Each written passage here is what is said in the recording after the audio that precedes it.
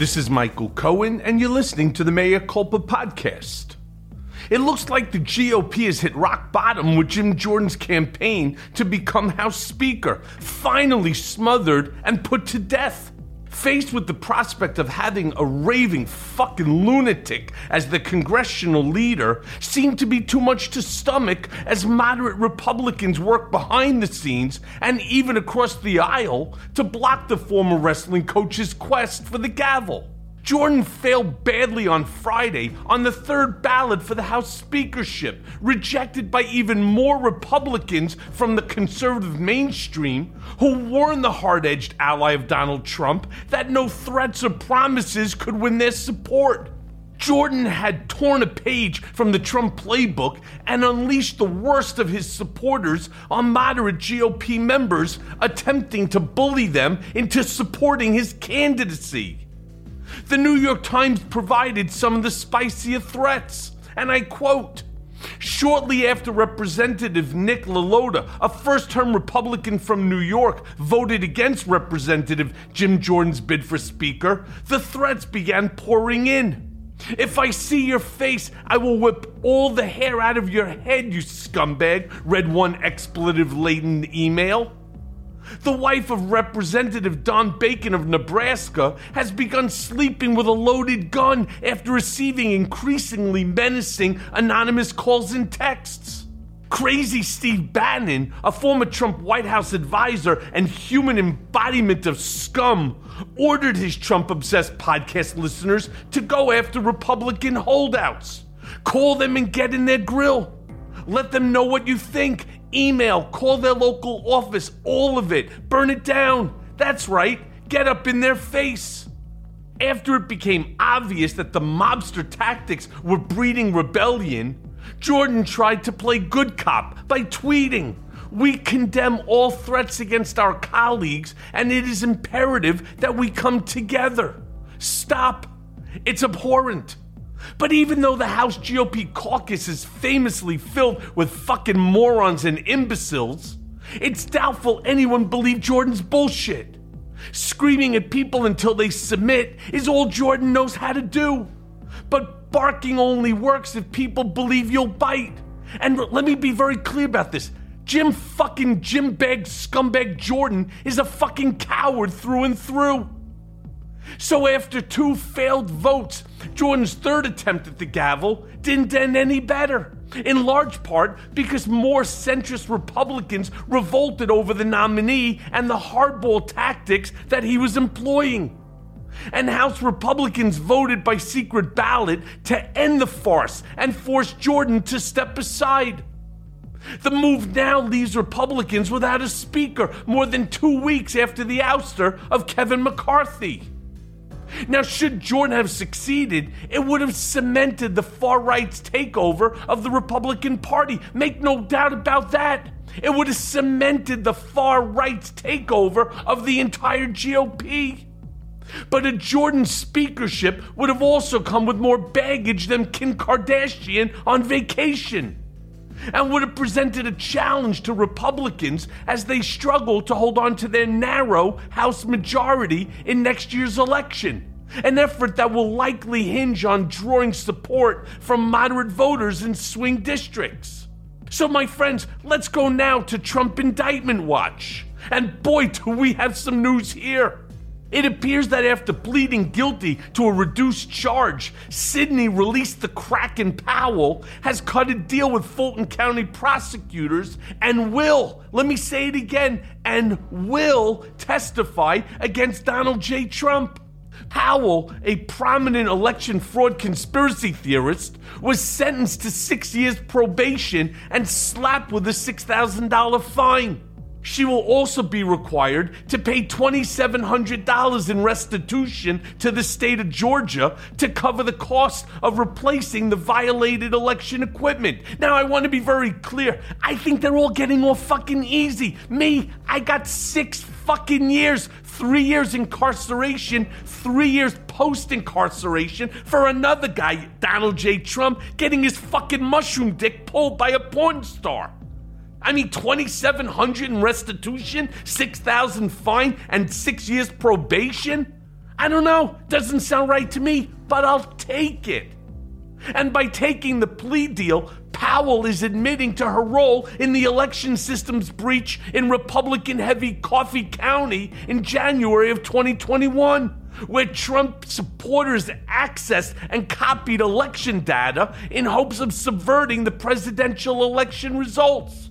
I mean, this is an unmitigated disaster for Donald Trump, who, according to sources, believed Powell was the most rock solid of all the Georgia defendants and never for a fucking moment believed that she would flip. Oops. I mean, that is his first mistake, you jerk off. All right? She did, and so will the rest of them. For months, Trump and his advisors have discussed which co-defendants in the Fulton County case and alleged co-conspirators in the Washington, D.C. special counsel investigation were most likely to cooperate with prosecutors and turn against him. Now, you may remember, even on this show, I had said a long time ago, there's going to be more flipping than the United States gymnastics team. I said it all over television and to the press. Why? Because they're putting their foot onto the heads of these co-defendants who've seen exactly who Donald Trump is, and hopefully I did part of that to make them aware of exactly what this guy is all about, and that only everybody else ends up with the repercussions. Trump's attorneys have also tried to game out which of those potential cooperators may pose the greatest risk to his defense. And so far, the Trump legal team has been keeping a close eye on the case of Kenneth Chesebro, an architect of Trump's fake electors plot who was due to stand trial alongside Powell in Fulton County. Well, guess what? He took a deal too. But before her plea agreement, some of Trump's legal and political counselors have been working to cast Powell as the fall guy in the election-related cases against him and hope to shovel the criminal exposure and blame for the failed attempt to overturn the election onto her and others in the hopes of shielding former President Trump. My friends, does any of this shit as it relates to me sound familiar? After all, this was the woman who pushed the idea that George Soros, or was it the CIA, or perhaps Venezuelan strongman Hugo Chavez, was somehow involved in the rigging of the election against Trump. And she was the one of the trio of advisors who pushed the then president to consider imposing martial law rather than quit the White House. I mean, talk about a fucking cuckoo. And given what we know about Powell's role in the days surrounding January 6th and the very lenient terms of her plea deal, she appears poised to offer damning fucking testimony against the former president. Under the terms of Powell's agreement, she will receive a small monetary fine and a 6-year sentence of probation, and she will have to write an apology letter to the people of Georgia. Now, this may seem like a slap on the wrist, and it does for me, for one of the top figures implicated in the January 6 cases. But let me tell you what it also means. It could mean that she gave up a significant amount of evidence against even higher level figures as part of her deal. In fact, I can guarantee that's what happened. Indeed, the agreement included a pledge to turn over all documents, to testify against all of her co-defendants, and to offer a recorded statement to prosecutors. I mean, she's already done the last part, so they know what they got. There are several reasons why Powell could prove to be such a critical witness against Trump. So for one thing, the original RICO indictment alleged that she was deeply involved in a scheme to steal voting machine software in Coffee County. What's more important for the purposes of the prosecutions against Trump, though, is that the House January 6 committee revealed that she was an active participant during a critical White House meeting in the weeks before January 6th. During which Trump allegedly sought to have her appointed as special counsel in order to seize the voting machines. Powell's testimony could begin as soon as next month. So look, the big question hanging over the proceedings will be her credibility with jurors. But as long as she brings receipts to back everything up, Powell's testimony not just could prove to be a fatal blow to Donald Trump, but will prove to be a fatal blow to Donald Trump. And I'm so emphatic about that statement because I'm going through that right now. Oh, fuck, Michael Cohen, convicted liar. Fuck you. Let me be clear. Documenting evidence and corroborating testimony is what these cases are all about. Nobody's asking any one person to be the absolute end-all be-all. It is a confluence of documents and testimonies all wrapped up into an individual like Sidney released the Kraken Powell, like my testimony that will prove to be the fatal blow to Donald Trump.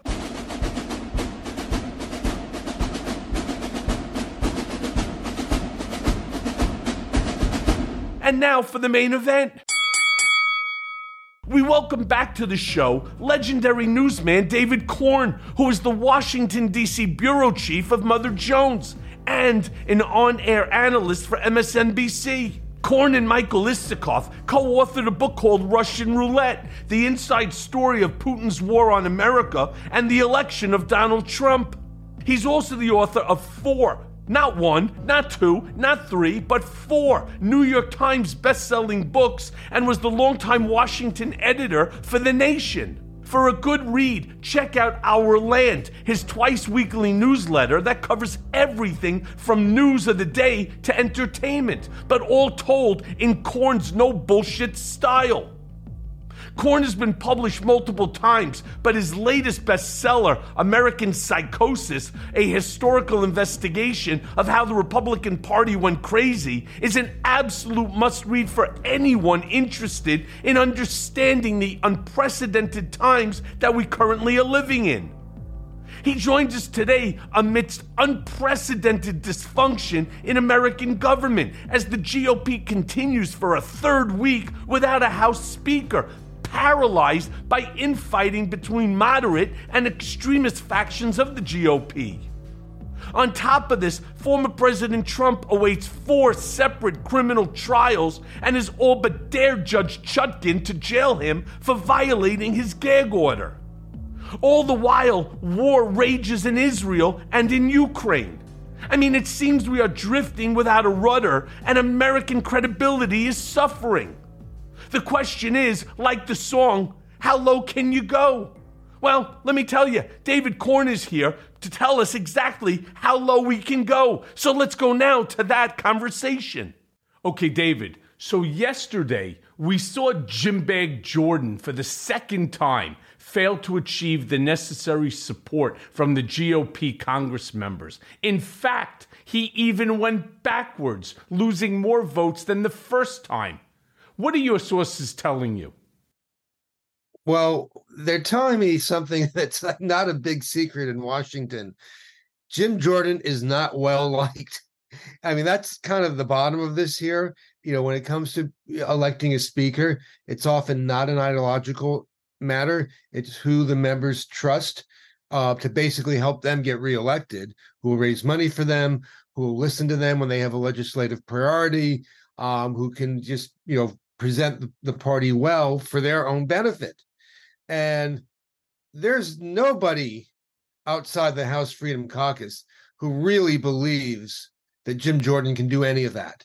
He hasn't done it to date, as has been widely noted. He's been in Congress for 16 or so years. He's never passed a single bill. He's not a good fundraising source for the other Republicans. Steve Scalise and Kevin McCarthy raised tens of millions of dollars that they then shared with other Republican members and candidates. He's not someone you can trust in that he's always sort of going off on his own and demonizing people. John Boehner called him a legislative terrorist a couple of years ago. So it's, to me, kind of amazing that he's gotten this far. And I haven't even talked about the fact that he was one of Donald Trump's biggest co-conspirators in trying to, mount a coup and overthrow the government after Trump lost the election, which doesn't seem to bother most House Republicans, although one or two have cited it as a reason not to like him. And he's put on these hearings, the representation of government and attacking Twitter and all these other things that continually blow up in the Republicans' faces. They just don't do what he says they're going to do. They bring forward witnesses who aren't reliable and the Hunter Biden stuff. So again, it's quite amazing that he got even this close. And as we talk, it's still possible, not likely, that that it may work out for him. They're talking about another vote. I don't know what's the point of that, but since he lost ground, as you noted, between the first vote and the second vote. And I'll end with this. It was reported yesterday that the opposition to Jordan has been staggering their votes, meaning that people who are against him becoming speaker didn't all vote against him because they were saving their no votes for later down the road, realizing that he wasn't going to win. And that just shows you the guy's really despised. For people to do that and to sort of not just vote against him, but plot how to most effectively vote against him is an indication that there's this diehard group of House Republicans, and you can't call them the moderates or whatever, just you don't have to give them a label, who just are saying over our dead body, Jim Jordan. Okay, so let's just stay on that for a quick second, because clearly that in and of itself raises serious questions over whether, Jim Bag Jordan actually has, forget about a viable path forward, but any path forward, right? As I said before, the first time he lost 20 votes, he has lost 20 Republican votes. On the second go around, it was 22. So unlike even Kevin McCarthy, who went through this process 15 times, he never lost ground. He may have picked up 1 or 2 votes, but he never actually lost ground, which unfortunately right now, this nonsense, right, has put the House in a complete state of paralysis. But regardless of the defeat, regardless of what you just said, which is that they are actively uniting, there's groups that are actively uniting to figure out how to keep him out, this narcissist, this asshole, has vowed that he's staying in the race to the end, and that they today will hold a third vote, and then he'll hold a fourth one. How long before he finally bails out and realizes there is no path for him to be speaker? Jim Jordan's role in the House has been to deny reality. He got up there during the first impeachment and shouted in my face. I mean, literally shouted in my face. There was no quid pro quo between Trump and Zelensky, even after the ambassador there had said there was a quid pro quo. He, of course, has denied the Russian attack on the 2016 election and claimed that actually it was the Ukrainians who stole the data and got the servers, and it wasn't the Russians who attacked the election to help Donald Trump. He has obviously been out there in 2020 denying that Trump won without producing a stitch of evidence, but also then working with Trump to try to get the Justice Department to declare the election was fraudulent so they could somehow overturn it, and encouraging the January 6th events that turned into a riot. So his whole thing is disinformation, denial. He has claimed that what Joe Biden has done in cahoots with his son Hunter is an impeachable offense without producing any evidence of that. So the guy doesn't seem to be tethered to reality. And of course, he's denied what other people have said, that he ignored charges of sexual abuse when he was the assistant wrestling coach at Ohio State University. So it's always been deny, come up with phony narratives. So I question his ability to actually assess reality. So you say, how long will he go on and keep doing this? I mean, I don't know. I mean, he may want to keep voting and think that he could do what Kevin McCarthy did, even though he's put the car in reverse, not forward. But at some point, other Republicans will just say, this is crazy, and we're not going to keep having votes for Jim Jordan if he keeps losing by this amount. And it will give even more impetus to the movement now to give more expanded powers to the Speaker pro tempore, McHenry, for some time until they can figure out what to do in terms of a speaker within the Republican caucus. So, I mean, Jordan does not have carte blanche to just go another 15 rounds. I mean, it could happen, but that seems unlikely. And at some point, there will be rebellion. Remember, Kevin McCarthy, was, not by me, but was well liked by most of his House caucus. He was by far and away, the favored leader. People were willing to stand by him because of what I mentioned earlier, his ability to raise money for them and the fact that they felt a degree of loyalty to him. Jim Jordan does not have that. And it would be quite improbable to see the caucus stand by him through a dozen or more votes that he is not winning, particularly when a lot of the opponents have said, I will never, ever vote for Jim Jordan. And it's not even It's not even up for horse. Right. So this creates a bigger problem. Forgetting about Jim Jordan, I personally, like you, I don't give two shits about him. If he would go back, to Ohio, I would be very, very happy. Here's the problem. In approximately a month from now, we're back to the issue of a government shutdown based upon funding. And without having a Congress, a fully functioning Congress, meaning somebody who is the leader, the Speaker of the House, we have a real problem as a country. Forget about the GOP. They're already in fucking shambles. They don't know whether they're coming or going. They're internal fighting. When you have a Florida representative, this guy Mario Diaz-Balart, telling that Jordan is, in his opinion, going to lose by even a bigger chunk of GOP floor votes on the third ballot. And it seems that they're only doing, it's like a ballot a day. With McCarthy, I think they did 3 or 4 in one day. We don't, as a country, have the time to allow the GOP to be the dysfunctional party that they are, because it affects not just members of the Republican Party, not just the determination on who will be the next speaker, but it affects every single one of us. I mean, that's all true.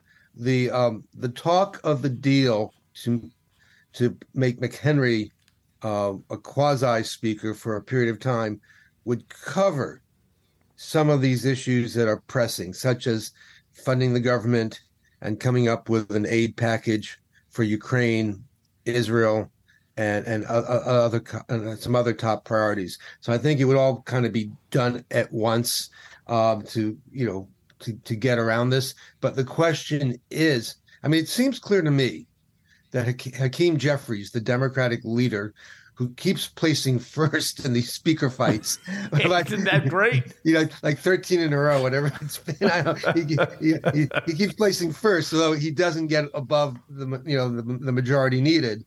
But nevertheless, he has been, in the last couple of days, has been talking about coming up with a bipartisan solution, which would mean having a temporary speaker. And as part of that deal, it would have to be to get some of these big ticket items, completed and done in a compromised fashion, and not allow. And so that would be kind of the price that the Democrats would extract from the Republicans for basically bailing them out of their chaos and dysfunction. Whether that can happen is a good question, and how it won't happen.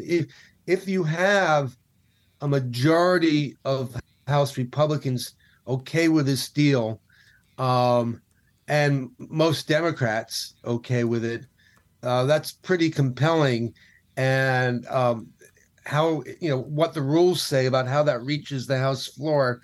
I don't know. And it could even lead to a court challenge. Jordan's allies are saying it wouldn't be constitutional to do this. The guy who tried to subvert the U.S. Constitution is now claiming, well, if you gave this guy extra powers for a few months, that would not be constitutional.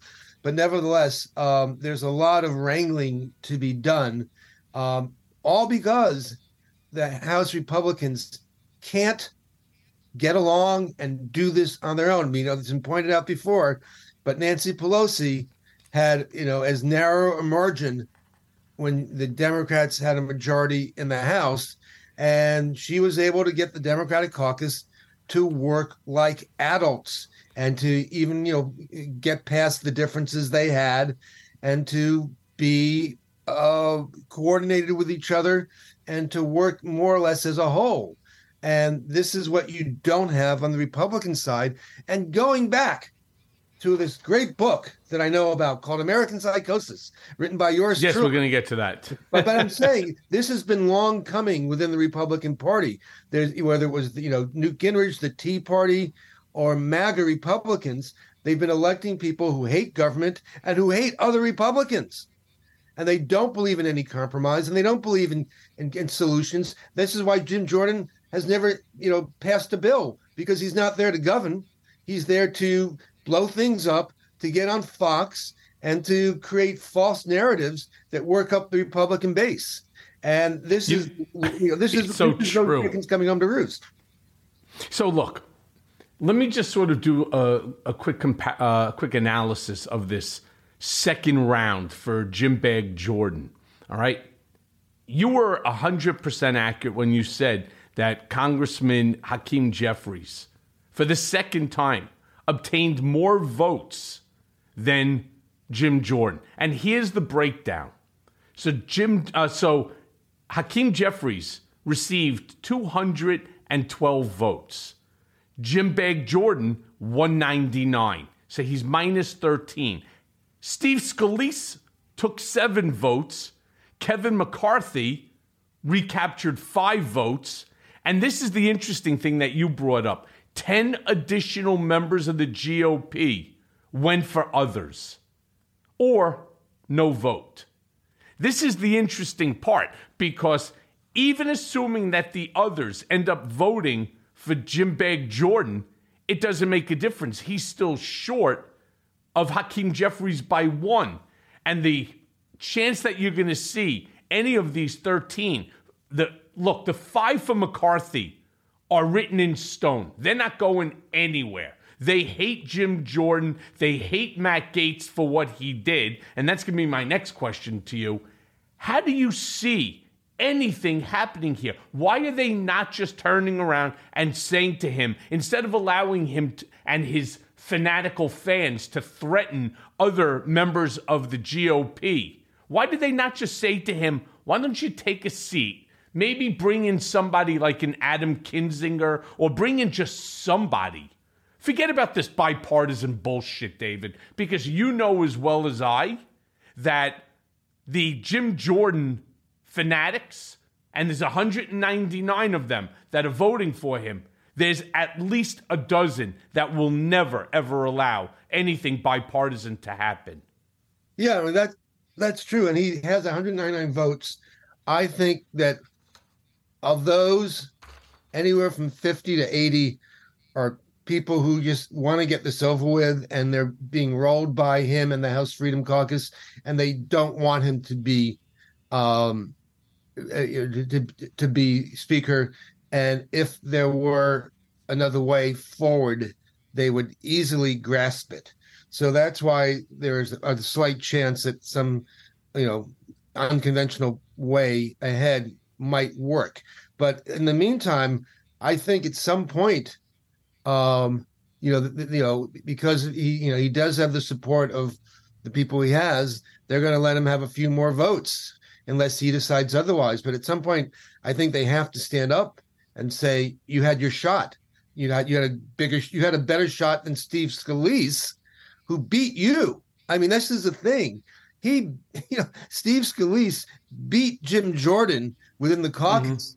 And then, there were so many Jim Jordan folks who said, well, I'm not going to vote for Scalise on the floor. I'm going to, sabotage his bid for speakership, and didn't stick to the rule, which is the general rule has been on both sides. Whoever gets a majority of the caucus votes, if you're Democrat or Republican, when they get to the floor, that's who you support, right? That's how it should work. Otherwise, you will never have a speaker.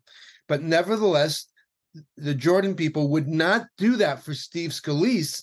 So then the guy who gets second, then all of a sudden becomes the leader designate, because Scalise says, well, if you're not going to vote for me, I'm not even going to bring this up for a vote. And he bows out. So it's like blackmail and look, we may not have a speaker until Democrats take the House back. No, that's how crazy this is. Here's something else that you kind of sparked in my mind here. I love the fact that members of the GOP are not blaming each other for this mess, for this shitstorm that they've created. In fact, who are they blaming? The Democrats. Of course. I don't know if you saw this. So yesterday on CNN, Breonna Keeler, and I happen to, of course, know Breonna quite well, and I'm a fan of hers. And people always try to say, oh, well, you guys had such a bad exchange years ago. I've had bad exchanges with many different people, and things ultimately change. Right. Well, you were wrong on that one, by the way. But putting all that aside, right? Austin Scott, Republican of Georgia, went on her live show and sat there blaming the Democrats because Democrats did not vote for Jim Jordan to be House Speaker. And she kept trying to say, David, she kept trying to say to him, can you please explain to me how you are throwing this without laughing onto the shoulders of Democrats? Get your own house in order before you want to blame the Democrats. It's so nuts. I mean, they Kevin McCarthy has been saying the same things, that the Democrats voted with the 8 against him, and that's why he lost his job. So it's the Democrats who have made this dysfunctional and chaotic. Listen, Kevin McCarthy is out there, as is Jim Jordan, defending or saying that, defending Trump or saying that the 2020 election was indeed stolen. They both have participated in a way in undermining the Constitution and subverting American democracy. And Kevin McCarthy and Jim Jordan have launched this baseless baseless impeachment crusade against Joe Biden. Yeah, investigate Hunter. I'm not saying nothing happened here, but there's no basis yet to say that Joe Biden did anything impeachable. So have your investigation of Hunter Biden. If you come up with something, get back to us. But they're out there pushing impeachment, and they're pushing, the stolen election. They're basically saying they will never let, a certification of another Democratic victory. And then they say, but the Democrats aren't voting for us. Well, excuse me, if you're out there trying to destroy American democracy by supporting Trump or advancing the notion that the election was stolen, or participating in a scheme to overturn the election results, which Jim Jordan did, and you're pushing false narratives about Joe Biden, how can you expect a Democrat to vote for you, Kevin McCarthy? I mean, it's just so, it's like whining. It's poor little me. Oh, the Democrats won't do this. No, you can control your own caucus. Jim Jordan, you're not popular enough because you've done nothing in Congress for 17 years. 16 years, not a single bill passed. Can you imagine? But I do think that the public understands this, but I also think the media, every damn time that someone's out there talking about Jim Jordan, or Jim Jordan's out there talking, they need to say, how come you won't answer questions about what you did with Donald Trump to overthrow the 2020 election? And so if Breonna is talking to Austin Scott about his support for Jim Jordan, she has to ask, how are you supporting somebody who schemed with Donald Trump? It's all there. We know it. He won't tell us all that he did to overthrow an election and put him second in line to the president. Tell me how that works. And actually, third. He's after.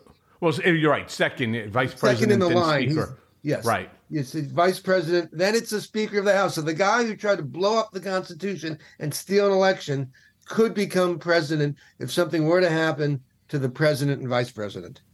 Yeah, God forbid. So, look, let me ask you this then, because it's so stupid that we're even speaking about this. Could you imagine they have the fucking majority and they can't get together? Could you imagine if Democrats right now had the majority, how fast do you think Hakeem Jeffries would be gavelled in? I mean, would it be even, it wouldn't even take more than that first vote. The entire thing would be over in under 25, 30 minutes. But yes. Look, we all know that this situation started or was started by this reckless, accused, far-right sexual predator, Matt Gaetz. It's just, he's the one who started this shit. What, in your opinion, caused him to do this? And do you think that he's regretting it now that the GOP looks like they, like truly they are, an absolute disorganized mess? I don't think Matt Gaetz regrets anything other than young girls he let pass by. I don't really think, he regrets. I think it's been interesting that in the last couple of days, he's been less prominent, at least in the media that I've seen. And that I think that they got the message that him being on the front lines for Jim Jordan, who he does support, would not help Jim Jordan, because there is a tremendous anger in the caucus against him for getting rid of Kevin McCarthy, who, again, was popular, and most people wanted to, almost everyone wanted to remain, every Republican wanted to remain as speaker. So having him out there pushing for Jordan would probably alienate more votes against Jordan, which is why, I haven't seen him do a lot of TV or make a lot of media appearances. He's certainly not, right by Jordan's side throughout all this. Why he did this, other than the attention that he got initially for bringing down McCarthy and, serving his ego. That seems to be what he cares most about. He's also, if Jim Jordan is, as John Boehner once said, a legislative terrorist, well, then Matt Gaetz is a legislative super terrorist. I mean, he's really just there to stomp his feet, tear things down.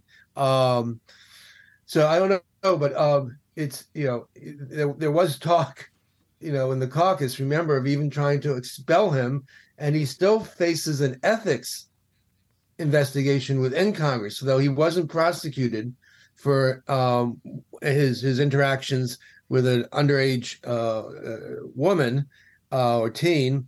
His behavior is still under investigation by the ethics committee of the House, and it could well come out with a report that might be very damaging for him. We don't know. It could well not be, or it could never be a report. They're not obligated to say anything. But he may be hanging low a little bit, keeping his head down, because he knows there are a lot of people in the caucus who would love to get him. Somewhere about 7-8 months ago, I actually thought I saw, while watching Matt Gaetz talking on television, I actually thought I was beginning to see, the bell curve when you get to the top and then all of a sudden you come in. I actually thought that he had hit the top of the bell curve, and he was making a change that, while still a Trumper, not the sycophantic fool.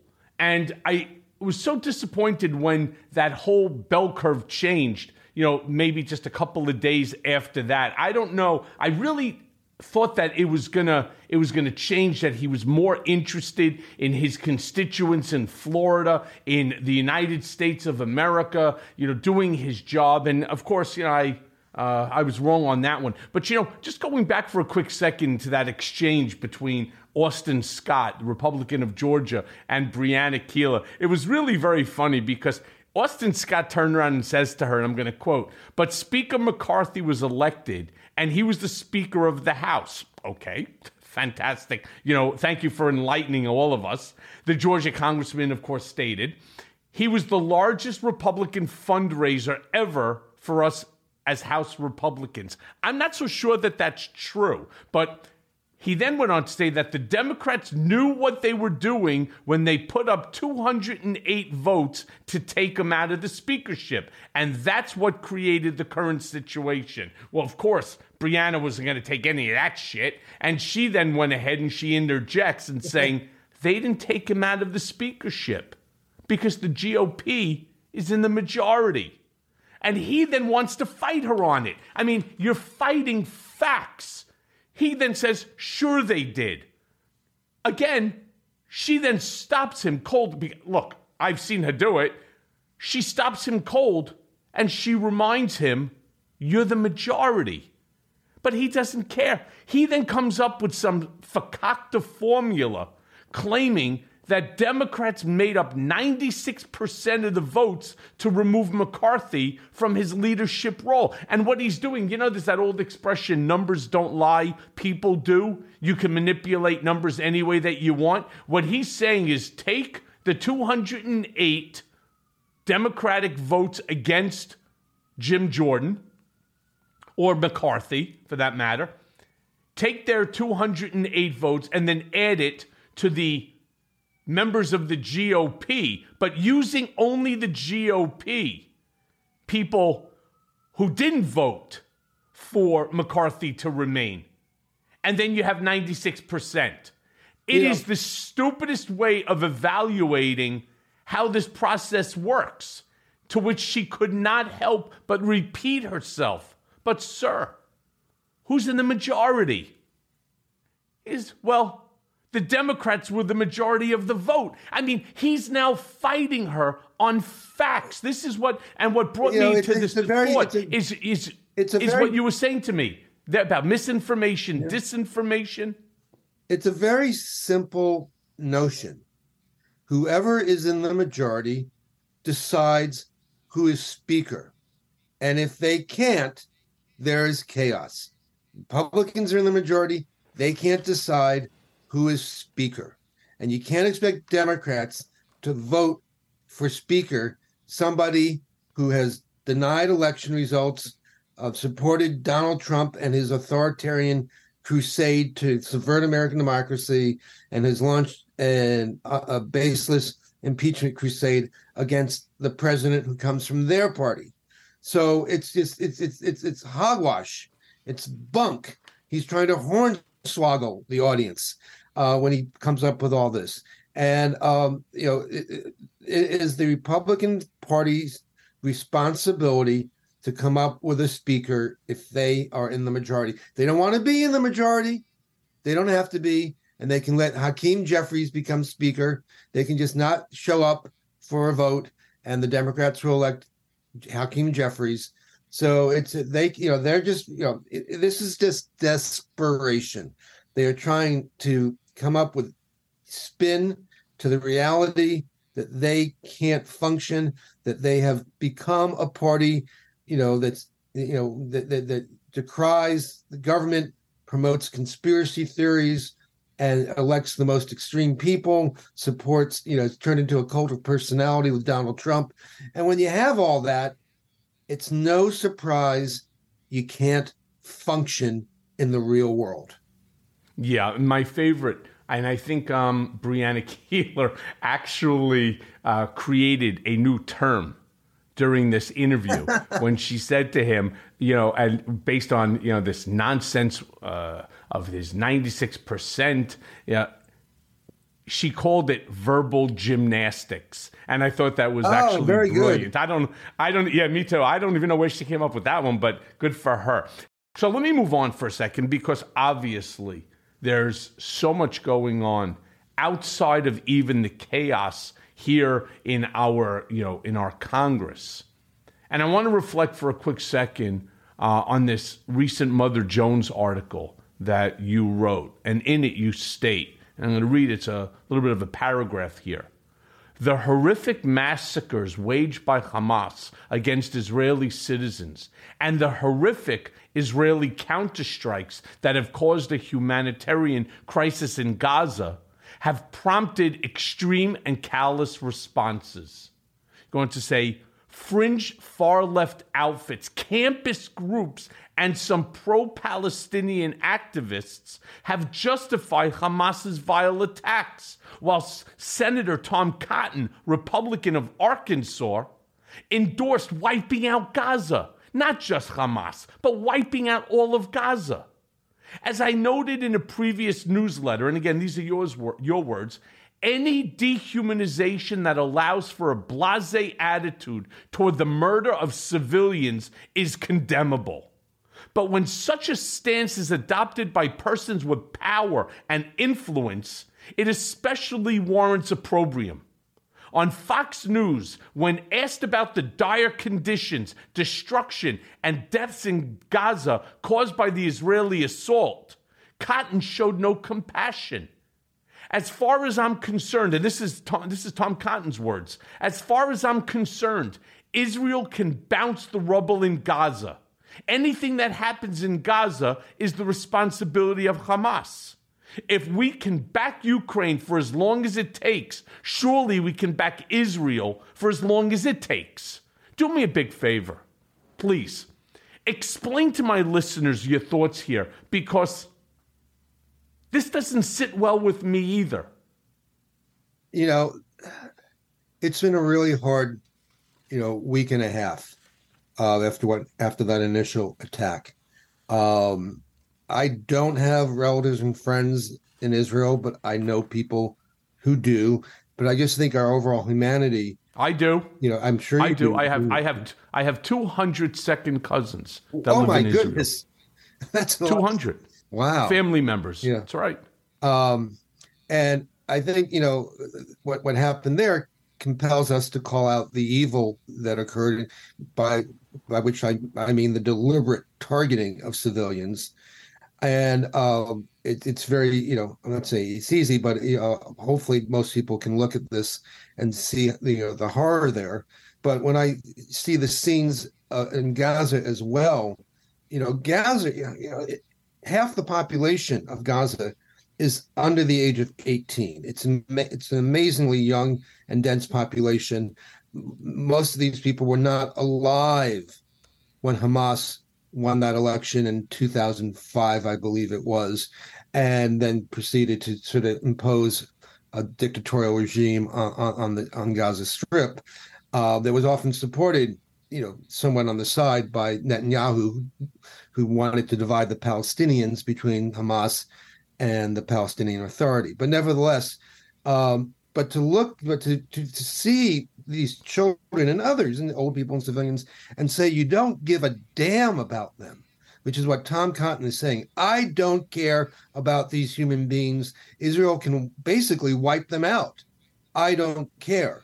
To me, I don't know how you reach that point while you also are calling yourself a good Christian, because I'm sure Jesus would not say, I don't care about these children. But nevertheless, if you reach that point, it's incredibly difficult to come up with ways to think about resolving the Palestinian-Israeli overall conflict, let alone dealing with this particular outbreak of war. And I mean, I'm kind of lost for words, other than to say it's disgusting. I don't care whether you're for Netanyahu, against Netanyahu, whether you think there should be a ground assault or not be a ground assault, whether there should be a ceasefire now or not be a ceasefire now. How you can just say bounce the rubble, just kill, which just means kill the civilians, just bomb the hell out of them. It's the shallowness of that position. And the same thing, DeSantis said something similar, that everybody in Gaza, he didn't care about them, the Palestinians, because they were all anti-Semites. Every one of them. Listen, we can get That's into a hell of a fucking That's a hell of a fucking blanket statement from a guy who wants to be president of the United States. I know. I can tell you personally, I have many friends who are Palestinian, and I can tell you, not one of them would turn around and say that they hate me. No. They may be unhappy with, the way things are going, over there, and I get it. But we're now entering the 13th day since this vile attack. And I had on this program this guy named Nathan Thrall, and he's great. He lives in East. Yeah, I've heard, I don't know if I would call him great. We had a pretty lively discussion. His belief is very different than mine. Look, I have to be, very straight on this one. I, of course, stand with Israel in this scenario. And I say to people all the time, do the role reversal. Do the role reversal. Forget about the increase in anti-Semitism. Forget about the fact that anti-Semitism is so prevalent. Forget about just in America, all over the world. Yeah. I turn around and I say to people all the time, what if hypothetically, let's do it the other way around, that the Israeli Defense Force, through paragliders, rockets, through water, bulldozed through the fence, started slaughtering a bunch of Palestinian children or party goers at a festival indiscriminately, just started mowing them down with their AR-15s and so on, or AK-47s, whatever the hell they were using. They start killing them, raping them in front of their dead friends, urinating on them, finding body parts of other people and beating them to death with it, burning children, decapitating toddlers. Just put it the other way around. What do you think the world would be saying about the Israeli Defense Force and whatever retaliatory right that the Palestinian Authority would have? Not Hamas. They're a terrorist group. Yep. Let's just use the Palestinian Authority. What right would they have within which to defend themselves? Right. Your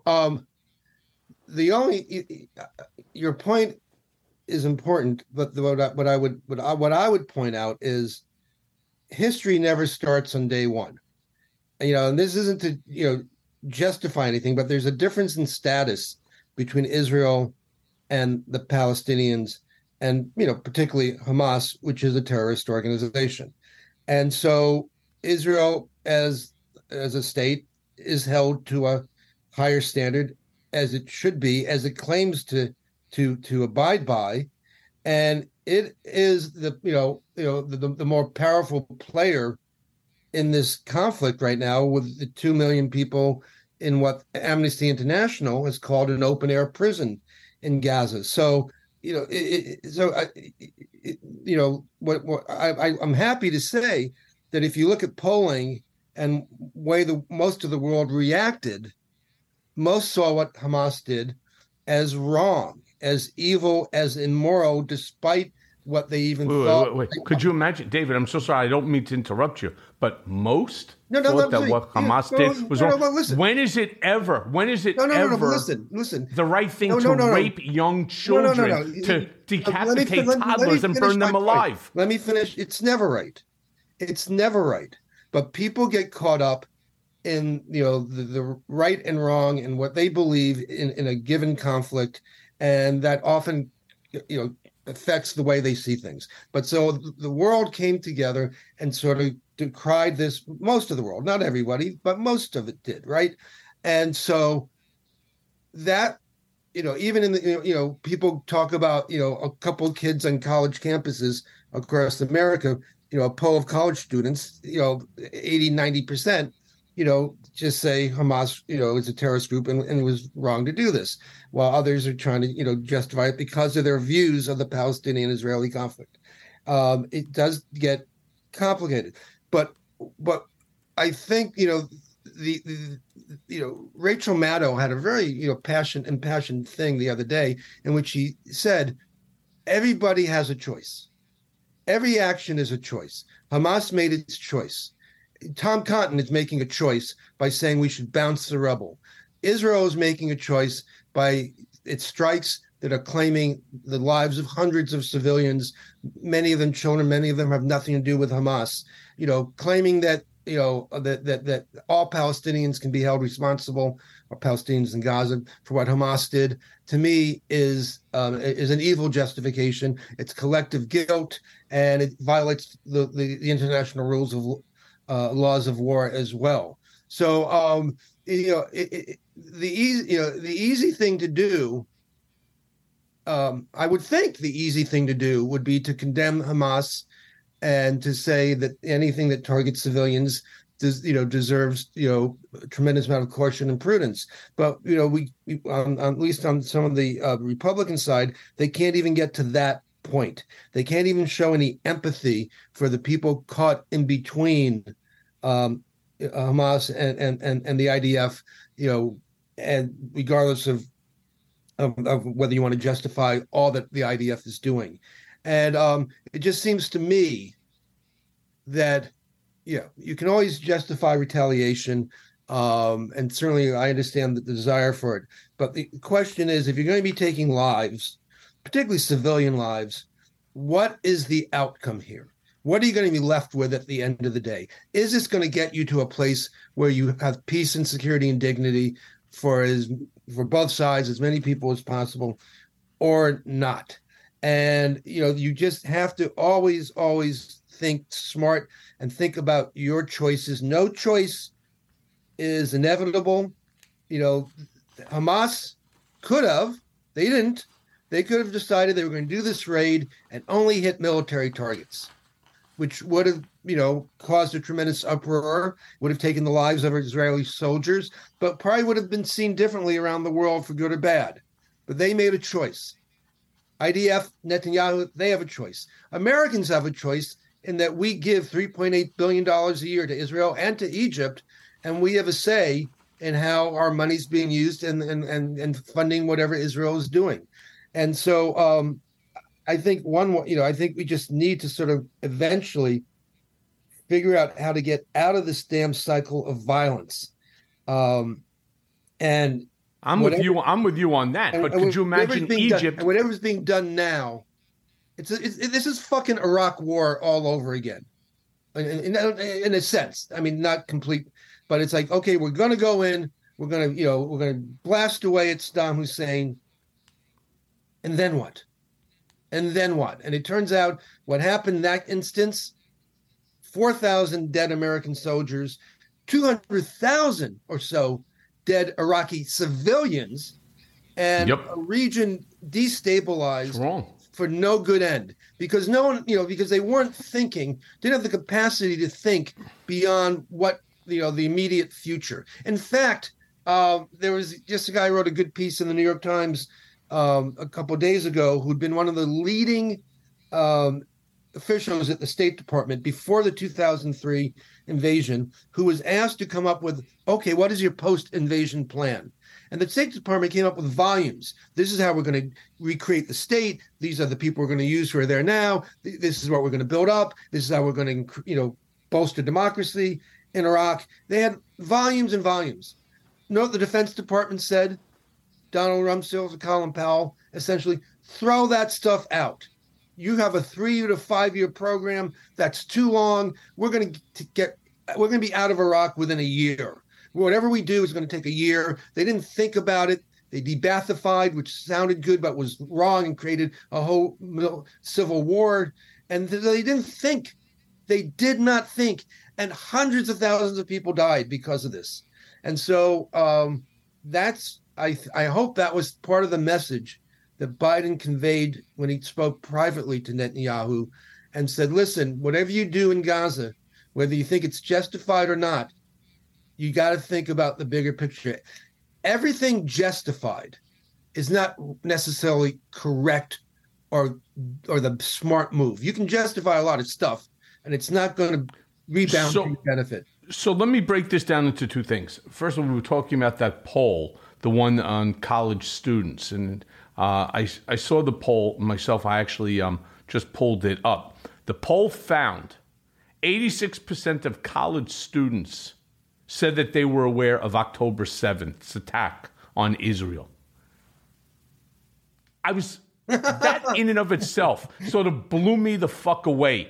Yeah. 14% of college students were unaware of an attack such as this disgraceful, fucking cowardly attack by Hamas. Listen, I guess maybe they were stoned or having a beer party. I have no idea, but 14% of college students were unaware. That's disgraceful. And of that share, of the 86%, 67% described the attack as an act of terrorism by Hamas. 67% versus 12% who see it as a justified act of resistance by Hamas. And then another 21% described it as something else other than an act of terrorism or resistance. The fuck are they talking about? What else could it be?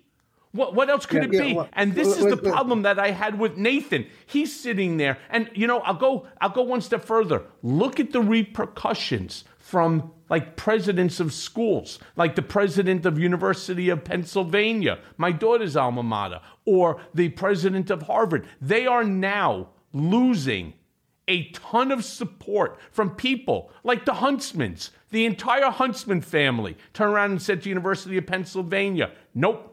We will not give another dollar to this institution. We will not until the president goes. And good for them. And Les Wexner, though we should all have an issue with Les Wexner, but he's another one. I'm not going to follow Les Wexner's moral lead here on anything. Who was, people should know, was a close personal friend and partner with Jeffrey Epstein. I for one, don't care that much what college students say, even though I have one now and I was once a college student, and the fact that largest voting bloc in America. But they don't vote as much as other Americans. I mean, it doesn't surprise me that that some are tuned out, and it doesn't surprise me that some, even if they knew what happened, not to have a clear understanding of what happening. They may have some general impression, which may be right or wrong, which then leads them to a right or wrong conclusion or opinion about this terrible attack. I think sort of right now focusing on what a few college students say, or even in the case of UPenn, an event that happened before the attack is in some ways deflects us from the hard and serious conversations we need to have about how to find a resolution to this ongoing source of violence and pain for the Israelis and for Palestinians and for everybody around the world who cares about either one of them, or just for regional stability. We see Hezbollah not doing any full attack in northern Israel out of Lebanon, but they're kind of like, trying a few things. And, this is, this small sliver of land, this small piece of the globe is a tinderbox that has ramifications around the world. In Berlin, which has the largest Palestinian exile community in Europe, I'm not saying Palestinians are doing this, but they're putting "kill Jews" graffiti on synagogues, and they're putting up Jewish Stars of David on the homes of people who who the vandalists believe are Jewish. I mean, so this does reverberate around the world. We saw that. Of course it does, David. We saw what happened in Chicago. We saw that horrific death of the guy who killed the 6-year-old Palestinian boy here in the United States. And so what happens there really reverberates, captures the attention and the imagination of people here and around the world for a variety of reasons. And that's why I think we really need to be focused on the core of the debate on what can we do to stop this from happening. And just saying you're going to wipe out Hamas is not It's stupid. It's not stupid. The answer. It's not going to solve. It's not. I mean, hey, David, let me ask you this. Yeah. They deserve to live. Absolutely. No, They I'm saying, deserve to live in dignity. Hamas deserves to be wiped out as an organizational entity. I'm talking about Palestinians. But but Palestinians deserve to live, and the people, and the people who live in the schools under which Hamas has built tunnels and has their meetings, those children deserve to live. They're not there. Absolutely. So let me ask you this. This is what so why can't the Palestinian Authority, they're the governing body of Palestine, why can't they take control over this land? I mean, it's almost like, think of New York. Even I hate to give Rudy Colludi, Drunken Giuliani, any credit, but organized crime was everywhere. They decided enough is enough. They're going to put together a task force, and they took it apart. So why can't the Palestinian Authority, by the way, with the assistance of the rest of the world, America, Israel, Egypt, Saudi Arabia now, why can't they all get together? Why can't they figure out a way how to just rid Hamas once and for all? Right.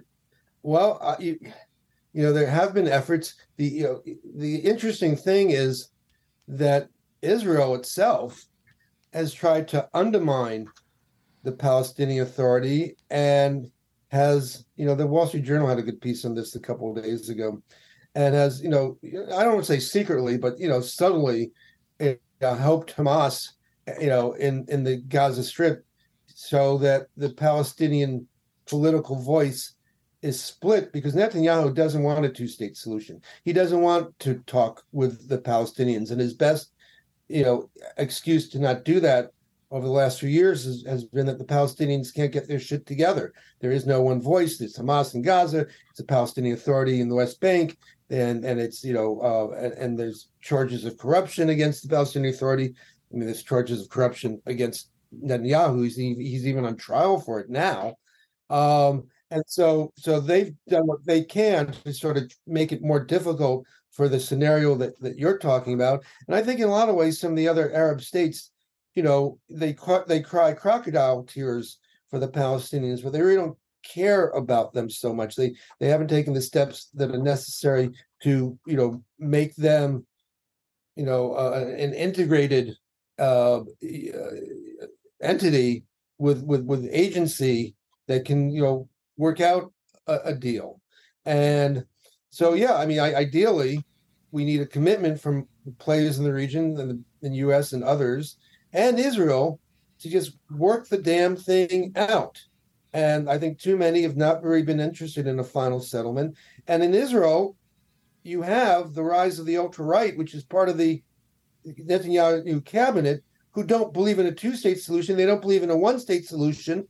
That they talk about basically, explicitly running Israel as an apartheid state. Some people say that it has some apartheid policies already, and they want the West Bank. They pushing settlements further and further into it. So it's it sounds stupid, but there's blame to go all around, but there certainly is, and Israel has not come up with its own position that would allow the scenario that you're talking about. Well, let me ask you this then. It seems to be inevitable, right? Doesn't seem, unless you're going to kill all the Palestinians, unless you're going to kill them, what are you going to do with them, Israel? There needs to be some. That's the question I'm saying, because God forbid they should not. No innocent life should be lost. So the question I would pose, and I pose it to everybody, is, what then is the appropriate response by the Israeli Defense Force to secure Israeli lives, right? So that nothing like October 7th ever happens again, because Israelis deserve to live in peace too. Yes. Well, if that was your only concern, I mean, it's not my only concern. It's a question. I mean, that was the number one priority for whatever the action is at this point in time. They could call up the reservists. They could totally reinforce the border, and they could clamp it down, and they could have more surgical strikes on what they think are Hamas targets. and they could figure out, how to, let things in. I mean, there are ways to do it to make sure that an attack like this doesn't happen.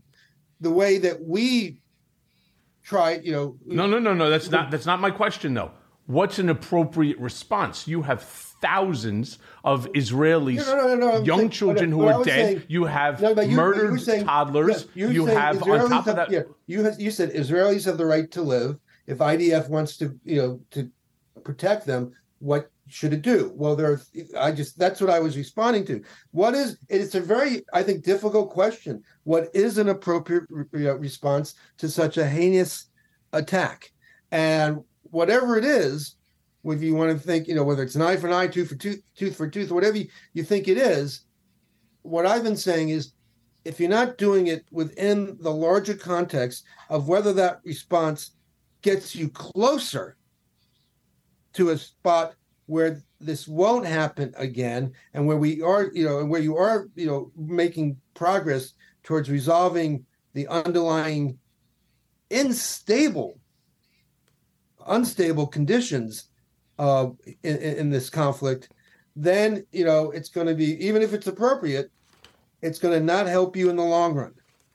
And that's a very all I know is that every single person in Israel is somehow connected to the loss of a life, an innocent life that was taken. And look, I could understand the desire for the response. Here in America, we wanted it too after the downing of the World Trade Center, and we were justified. So, it's an impossible question to answer. I appreciate that, but I have one last question for you because the hour goes by quickly. It sure does. You stated in another Mother Jones article that Steve Bannon and Alex Jones have a bizarre conspiracy theory about the Israel-Hamas war. I mean, at least they got one thing right? It's not about Jews versus Muslims or Israelis versus Palestinians. At least he said it's Israel and Hamas. Good for them. Do me a favor. Explain to my listeners what you were referring to in this article. Yeah, I mean, I was just curious. I went looking at what some of the far-right crazy folks were saying, and it turned out that Steve Bannon, who was in the White House, top aide to Donald Trump, helped him get elected, and is now sort of back under the Trump team. Trump gave him an interview not too long ago, so he may even be back to advising Trump. Decides that it's time to talk about what happened on October 7th and afterwards with this new war in Israel and in Gaza. And he decides, who am I going to bring on to talk about this? Who's the expert out there who can educate and enlighten my audience? Alex effing Jones, the biggest conspiracy monger. If you don't remember, 1.5 billion with a B dollars in damages awarded to the people he defamed when he claimed that the massacre at Sandy Hook Elementary School in Newtown, Connecticut was a hoax done by the government so they could grab guns. I mean, this is a guy who said they're putting chemicals in juice boxes to turn kids gay, he's had a conspiracy theory about the Oklahoma City bombing, the 1969 moon landing, 9/11. Of course, he's a big Stop the Steal, promoter of bogus narratives. His big thing is that there is a global, a cabal of evil elitists who want to enslave the entire planetary population and depopulate the planet. And when they get together, they eat babies that have been shipped to them in gold foil.